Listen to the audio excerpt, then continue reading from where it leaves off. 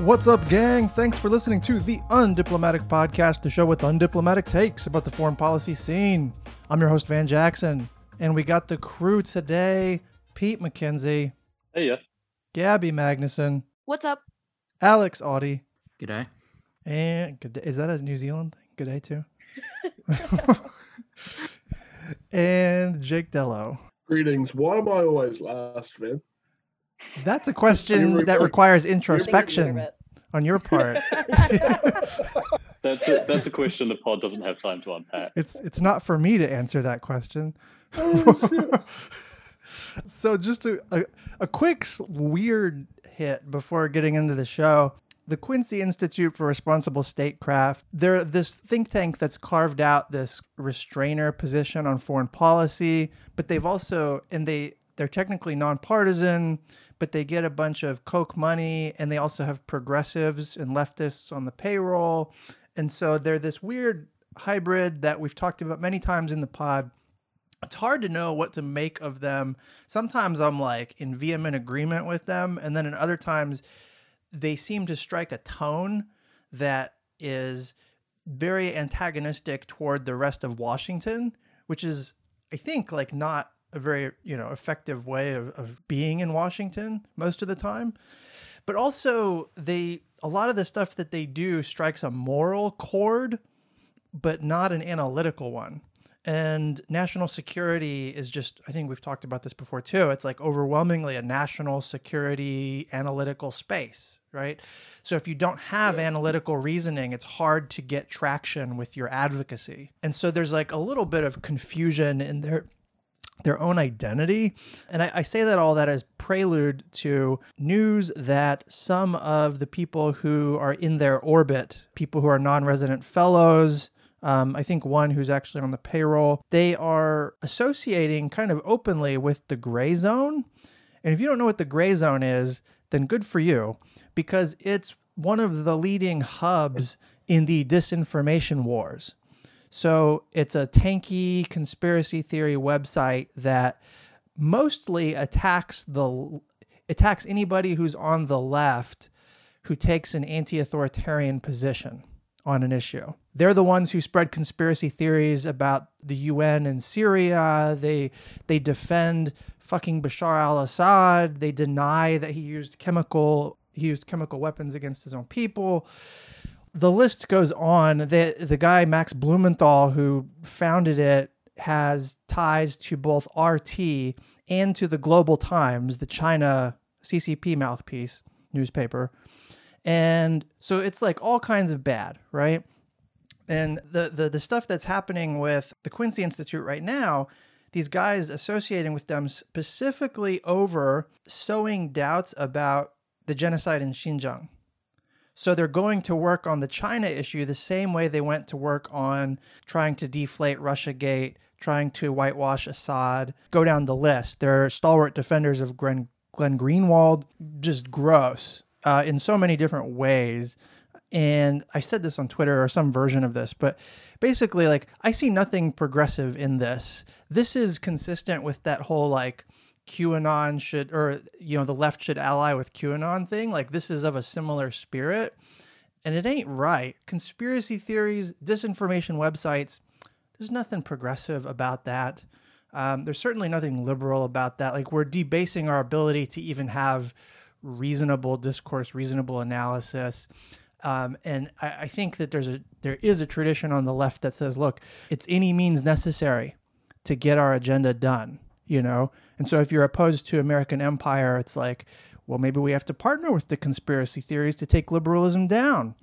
I feel like that's all kinds of backwards. I disagree with the notion that liberalism is the enemy anyway. But like, even if that was what I believed, it's not a left position to go by any means necessary. That's what you do when your existence is threatened. The black radicals, Malcolm X said that because it was the black existence that was threatened. It was blacks living in settler colonialism in America. They were under occupation by white supremacy. It's a totally different thing than some white millennial who's on the RT payroll writing disinformation blogs.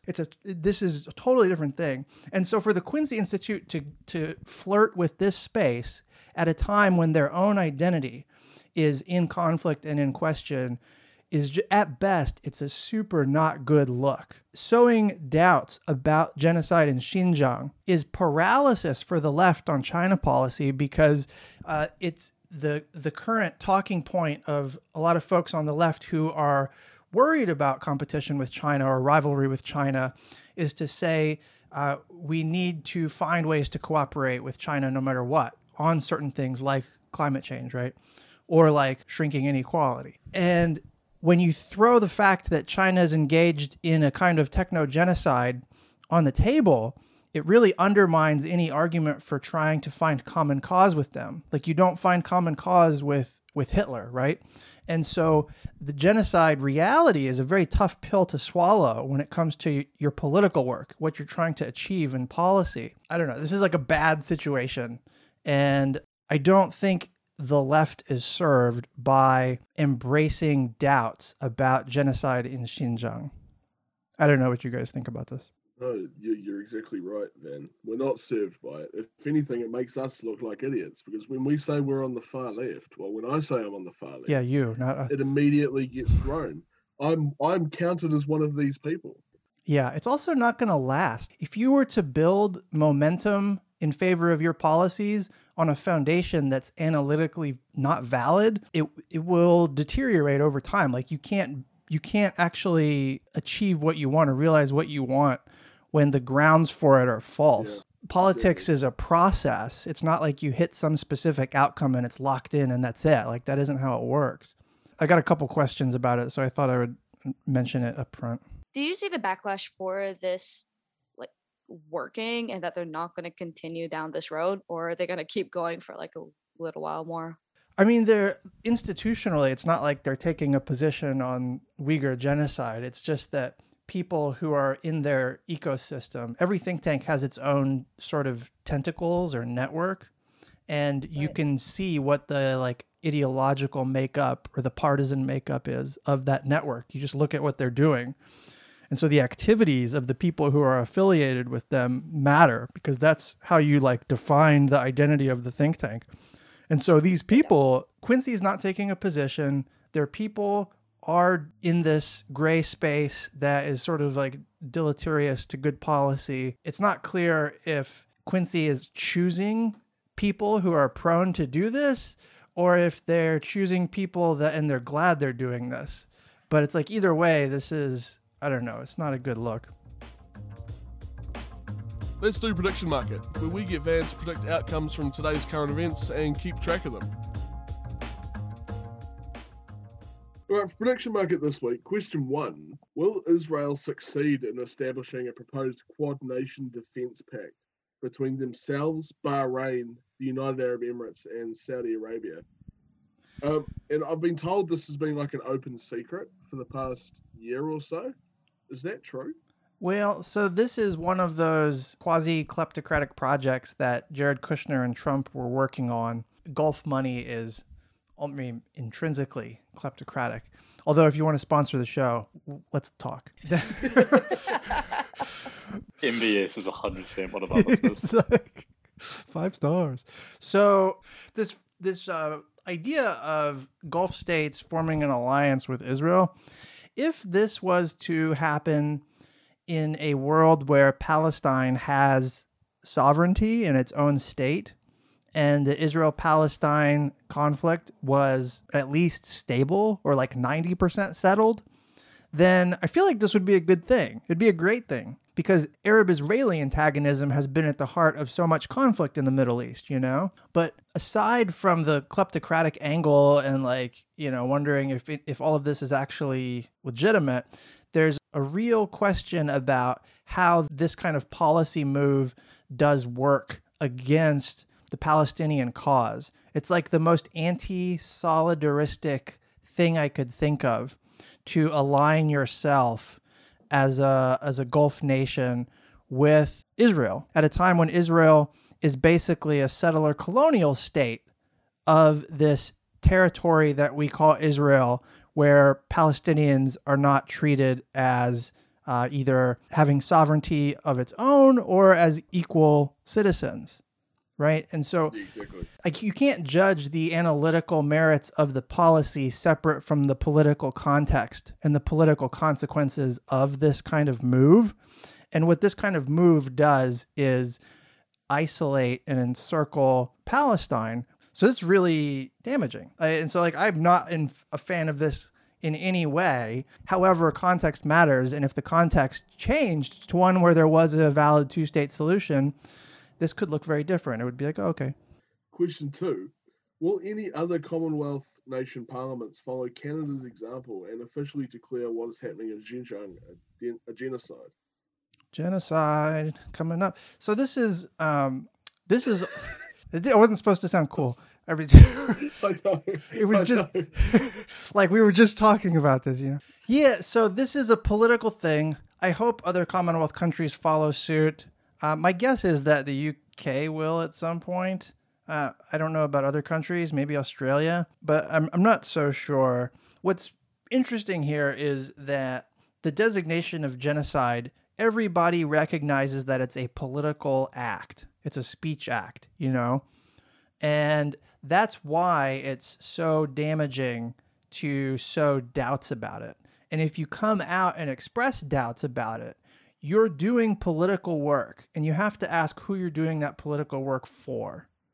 And so it's like you got to either stay quiet about this or you got to make sure you're on the right side of the politics of this. What does it do to say, well, it's not a genocide? I'm not saying there's not oppression there, but it's not a genocide. That's the fucking tanky answer, man.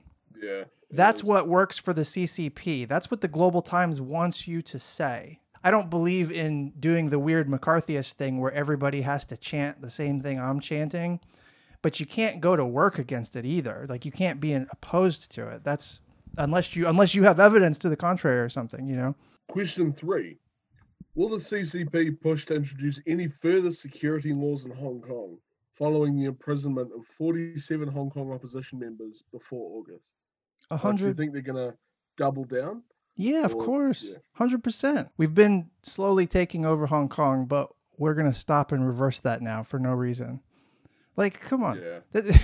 This was what was baked in. This ever since the repression of the protests, like in our earliest episodes of the podcast. We were saying how this was going to happen. It was China gradually exercising greater control, de jure and de facto, of Hong Kong. And it's culminating now in crushing dissent through, bureaucratic and legal avenues. No, it's really not. It's actually quite terrifying. Are they going to make it just so it's just like the mainstream China, where there is no real opposition? I think that's the intent, yeah. So far, China's been dealing with Hong Kong as if it was a colony or part of an empire. Carrie Lam, for a long time, the way I saw her was not as some independent administrator, but as the local intermediary, the satrap or the viceroy on behalf of the imperial center, The encroachment onto Hong Kong or the control of Hong Kong, it's going past that to full integration. Well, that's really unfortunate and a hell of a downer, but there's Prediction Market this week. Time for Save Twitter, where we curate the best and worst of Twitter so that you don't have to. So I just have one for Stay Off Twitter this week from friend of the pod, James Palmer, an editor over at Foreign Policy.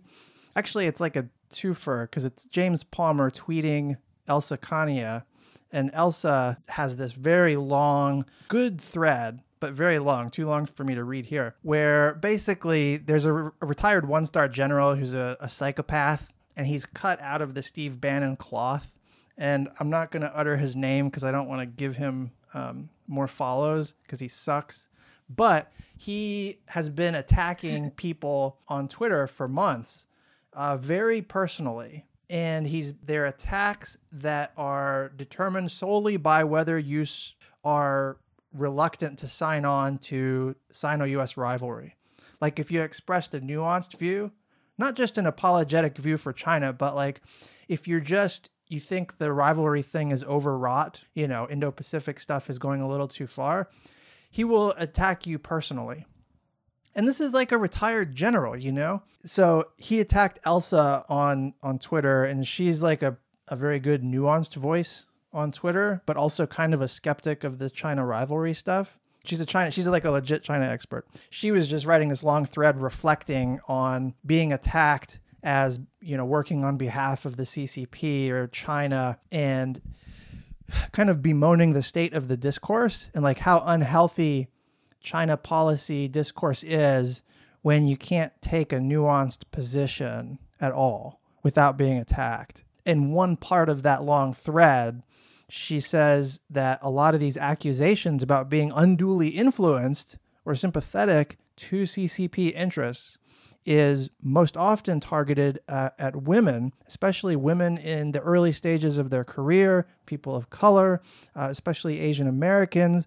These are the people most often painted with the panda hugger brush. And James Palmer says to that, he agrees with the observation, but then he's like, this is particularly baffling to me because while I do think useful idiots, people unwittingly co-opted by CCP influence efforts, they exist, they almost are entirely older white men from business or government. And this is super true. It's only the old white guys who are like 99% of them, it's old white guys who are carrying the water. And it's not even so much that they're carrying the water for China so much as for neoliberalism and that pro-integrationist, pro-trade view.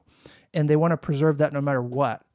Some of them are sentimental about China because it's like, oh, the Nixon, Mao, like we've had 100 years of the China market and the junkets, and they've built up close ties. And so like there is some sentimentality among some of them, but a lot of them are just carrying water for profit. They see China as a money-making thing. And I think about in New Zealand, like to the extent there's a China debate here, which there's really not, it's very stilted. The people who openly express pro-China positions do tends to be precisely this demo. It's the fucking older white guys with the business interests. Yep. Absolutely. So there's all kinds of truthiness in this that's worth paying attention to. This whole episode feels like it's being like China flavored in a unique way. So who the hell came up with Panda Hugger? Dude, I don't know, Describe but someone that likes China. we've been saying that in the Pentagon for a long time. Panda hugger, red China. What else? There's like a bunch, man. I think it's probably a poor or outdated figure of speech now because I'd fucking love to be a panda hugger. Like if I could be a panda hugger Word. all my life, in a very literal sense, that sounds phenomenal.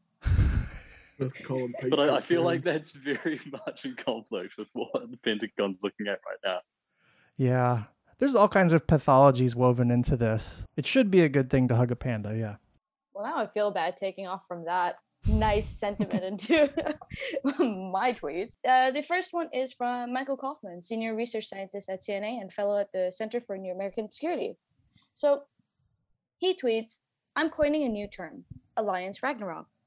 This describes the belief that U.S. failure to fight for Taiwan would lead to a cascade collapse of U.S. alliances, with U.S. allies and partners choosing to abandon existing agreements to bandwagon with revisionist China. To be clear, I don't share this belief, but I've heard it often enough in discussions that I think it needs a name.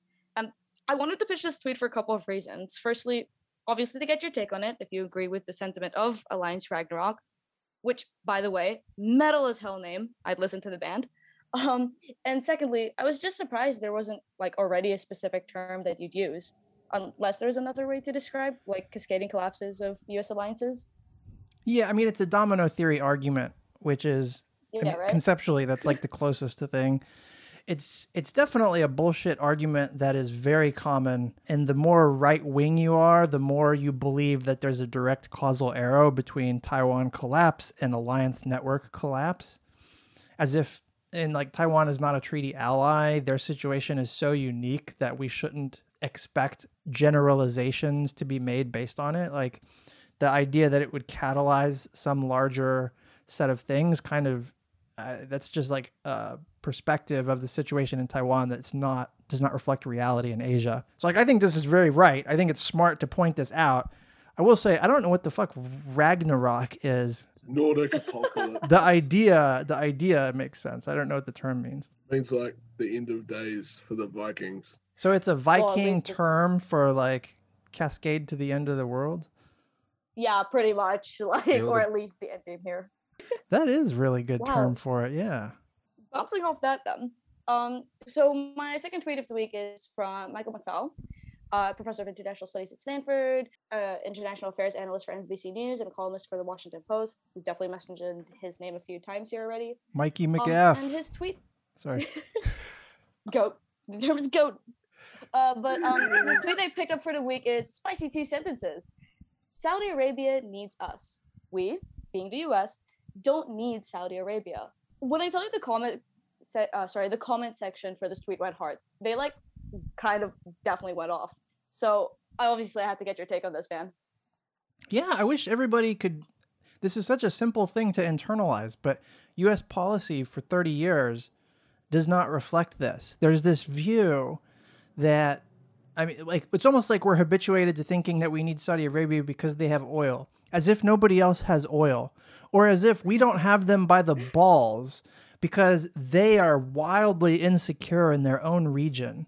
And they're not a legit, like, they are themselves kind of kleptocratic oligarchs, you know, the oil monarchy. Like, they don't have a legitimate leg to stand on politically at home. They're insecure in their own region abroad. They need us desperately in so many ways, but we act like we're dependent on them somehow, which just, that leads to all kinds of distorted outcomes in the Middle East. It's not smart. I'm glad Mike sees it. If you're arguing for Saudi Arabia, you're getting paid off of oil money, or you're a psychopath. Yeah, for sure. Like, there's no, Yeah. it doesn't make any sense. Let's jump into Armchair Analysis, where we dive into a different piece every week and tell you all about it. This week for Armchair, we have an article from Foreign Affairs titled Japan, and it's by Chang Che, a writer based in Shanghai. I'm actually not super sure what their background is, so it's an interesting piece for that reason. But broadly, the thesis they're pursuing here is that, as they write, while the United States abandoned its allies and succumbed to a liberal populism under President Donald Trump, Japan remained a stalwart of the liberal rules-based international order. And that as the administration of President Joe Biden seeks to repair frayed alliances, Japan has become the key to restoring American credibility in Asia. And as they pursue that thesis, they provide a little bit of context. They explain how from the 1950s, Tokyo pursued a largely reactive foreign policy that Japanese diplomats described on various occasions as sterile, naive, and what they say is plagued by a conspicuous absence of strategic thinking. As the journalist Richard McGregor said in Asia's Reckoning, for decades, Washington's message to Tokyo on defense had been simple: do more. And that's what happened in the kind of first years of the 2000s, where you had Prime Minister Junichiro Koizumi and Prime Minister Shinzo Abe doing that. They engaged in more international humanitarian and peacekeeping work through the self-defense force, and they reinterpreted the constitution to allow the self-defense force to engage in what they call mutual support of allies. And what the article says is that those domestic reforms of the first decades of the 21st century made Japanese leadership in Asia possible, and particularly that Trump's election made it necessary. We saw Japan salvaging the CPTPP.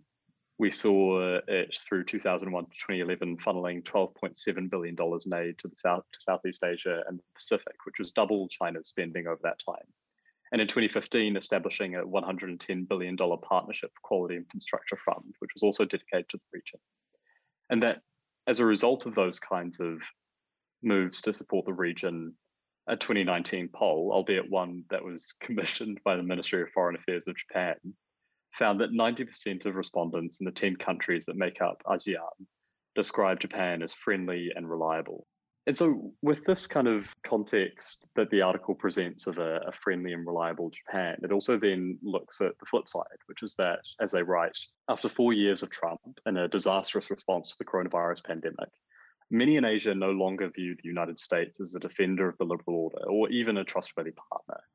And that any attempt to reassert American primacy overnight will further alienate countries in the region. Over the last 4 years, Japan has built up a reservoir of trust and goodwill with Asian countries. The United States can access that goodwill, but only if it learns to listen and follow the lead of its longtime ally instead of attempting to reinvent the wheel.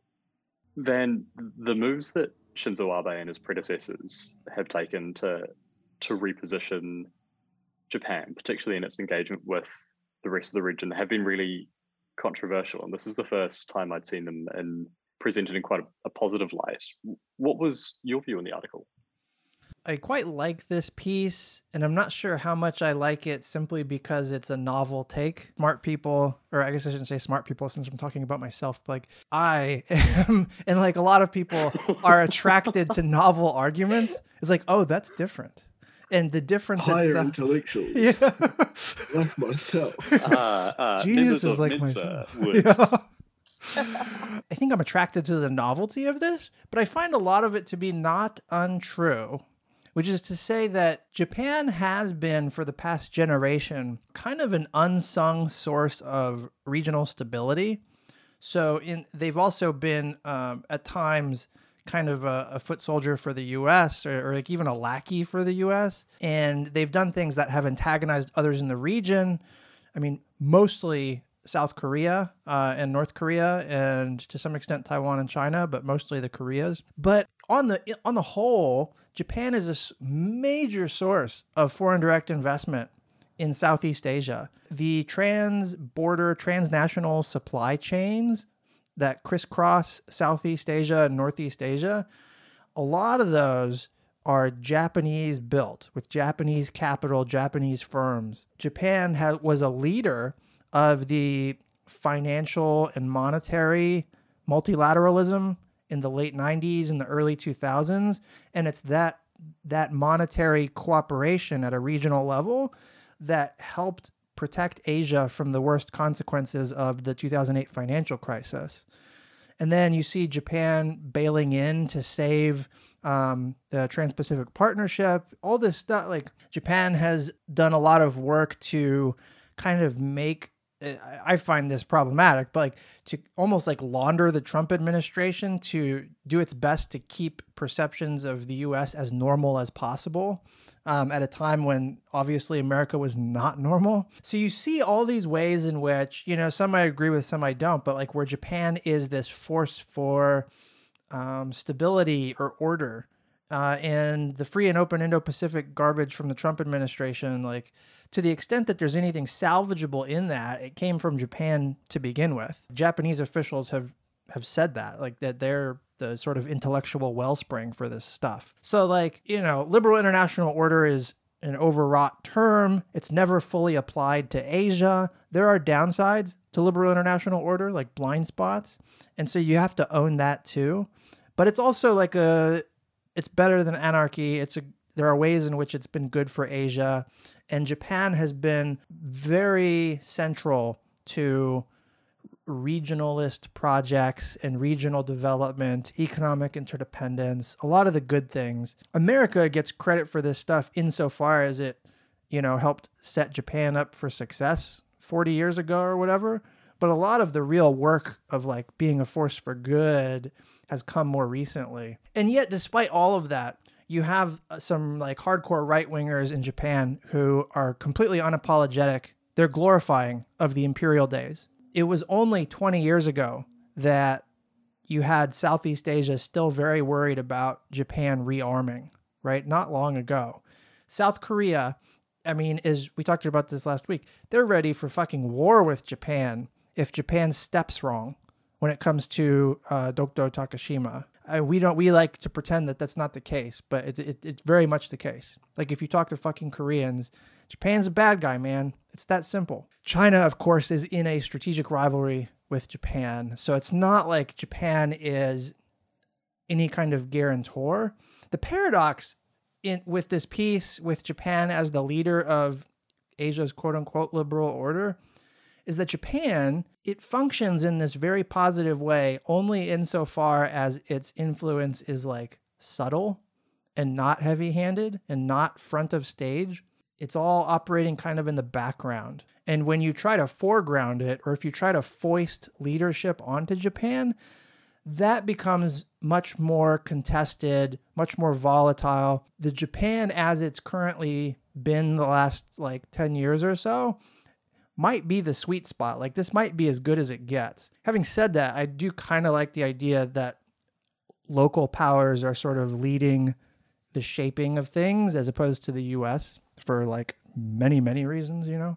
This is not a novel take. The geniuses in the pod might not like it, but there are real clear parallels between the role of Japan at the moment and the role of Germany. And I think, you know, if I was a Japanese policymaker, I'd be thinking about how can I attain the position that Germany has achieved? Because, you know, Germany today. Eastern Europeans and Southern Europeans still fucking hate Germany. Yeah. But there's still at least a level of trust there's a level of trust for Germany that's still greater than the level of trust that South Koreans have for Japan, or some in the Pacific and Asia have for Japan. So as those two middle powers increasingly start to diverge from America, it'll be really interesting to see how they pursue that increased level of trust.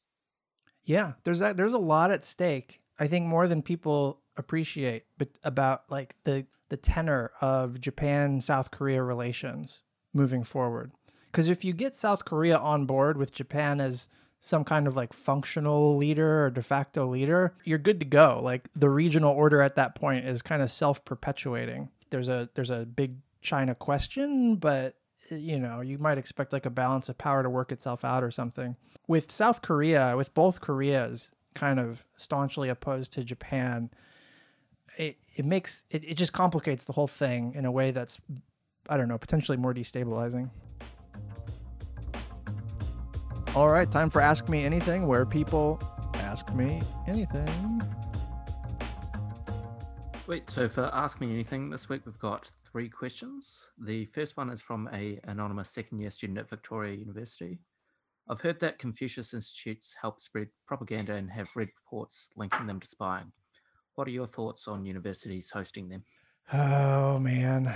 I'm mostly against it. There should be alternative sources, and sometimes there are, from national governments, from Taiwan, which also knows how to teach Chinese, right? So if it's about getting the language acumen in your curriculum in your universities, you don't need to do the Confucius Institute thing.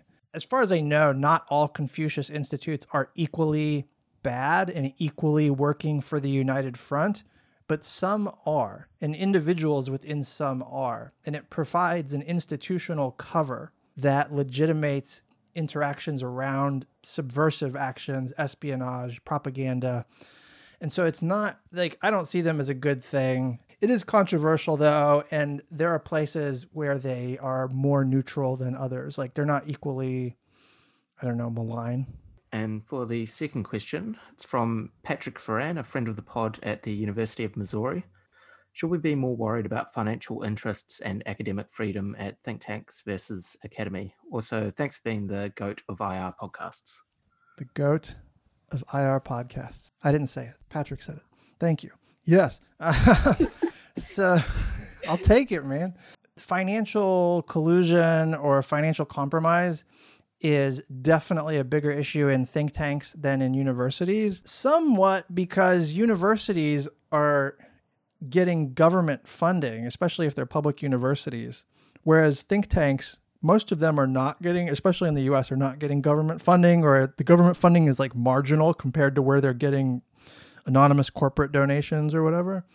And so this is a much bigger issue in the think tank space. And ultimately, like academic research, the stuff you publish, it has to meet a certain level of like peer review quality. But in a think tank, you can just publish horse shit. You can publish whatever. There's no quality check or quality assurance. So you can get paid money to publish some research that makes a bunch of arguments about why the government needs to do business with Lockheed Martin, and then sell that report and do press releases for it and everything. And it can be funded by, indirectly, Lockheed fucking Martin. And there's nothing that makes that illegal. So that's a problem, yeah. So I think worrying about it much more in think tanks than in academia. Recently, there have been news about US bombing Iranian-backed facilities in Syria. A lot of criticism and jokes have been going around because President Biden reportedly chose from the middle option of a broad range of options presented to him. Isn't that how the decision-making process has been done? Where information is condensed to the top and a lot of different things end up getting left out. Would you be able to explain the process more and whether the ridicule the Biden administration is currently receiving is justified or not? Can't believe Gabby made you read that question. I know. Why didn't you just ask the question? I don't know. So there is no, systematic process for high-level decision-making. Like, it's the space of judgment. It is traditionally quite normal for an executive to pick the middle of three options. And it's kind of a joke among analysts or staffers that you create false extreme options and then you put the one you want in the middle to game the system. But one, there's no guarantee that would work. Two, that happened in the Trump administration about something, I can't remember what, and Trump actually chose the extreme decision. So you don't want to game, you have to be careful about gaming the system, I don't know that the process, whatever that looks like right now, is the reason why Biden chose to bomb forces in Syria. I think it's like a less disastrous version of the Bay of Pigs. Like, this is something that was cooked up in the Pentagon already. And then they served it up to Biden as the new president. And he's like, yep, let's do it. And it's, it's like America is back. And nobody's paying any attention to the fact that, like, the CPAC nut jobs are over there entertaining conspiracy theorists and promising revenge on everybody, on their liberal enemies. And we're just going to hand them the keys to the fucking empire in 4 years as if it's a normal presidency when actually it's fucking Nazi Germany. In the meantime, we're just bombing people being like, America is back. There's all kinds of like colors of danger to this, man. And people are not getting it. To make a decision to use force so early, it tells me that like we're in a groove of habitus. Like we're on autopilot strategically, because this doesn't square with anything Biden has said about the Middle East so far, as from what I can tell. And this is definitely not what like the Democratic Party wants to be seeing on balance. So I don't love it. Is this like confirmation of the deep state? Because like, isn't this exactly sort of what the deep state is? Like, why do you got to go there, man? Yeah. I have to ask. We're taking a hard turn to becoming a Trumpist booster podcast today. Jake Dello on the gray zone. It's like so shit. It's so like I want to disprove all of this stuff, but then Biden goes and does this, and I'm like, oh man, he's just making our job really hard. Yeah, I mean, there's a huge difference between a deep state and an administrative state. If you think those are the same thing, then, you could plausibly make that argument, I guess. But the administrative state carries out this stuff on an ongoing basis, right? That's what's very Bay of Pigs about it, And so it's like the politicos switch in and switch out, but there's this machinery that's producing options and evaluating things on a continuous basis. They're the ones who frame stuff for the politicos to choose. So I don't see that as like a deep state so much as kind of maybe we need to think about what we're doing before we decide to use force. Okay, folks, that's going to do it. Buymeacoffee.com/undiplomatic if you want to send us coffees. We got some new merch. It's on cottonbureau.com/undiplomatic, I think. If I'm getting that wrong, then oh well. And catch you next time. Peace.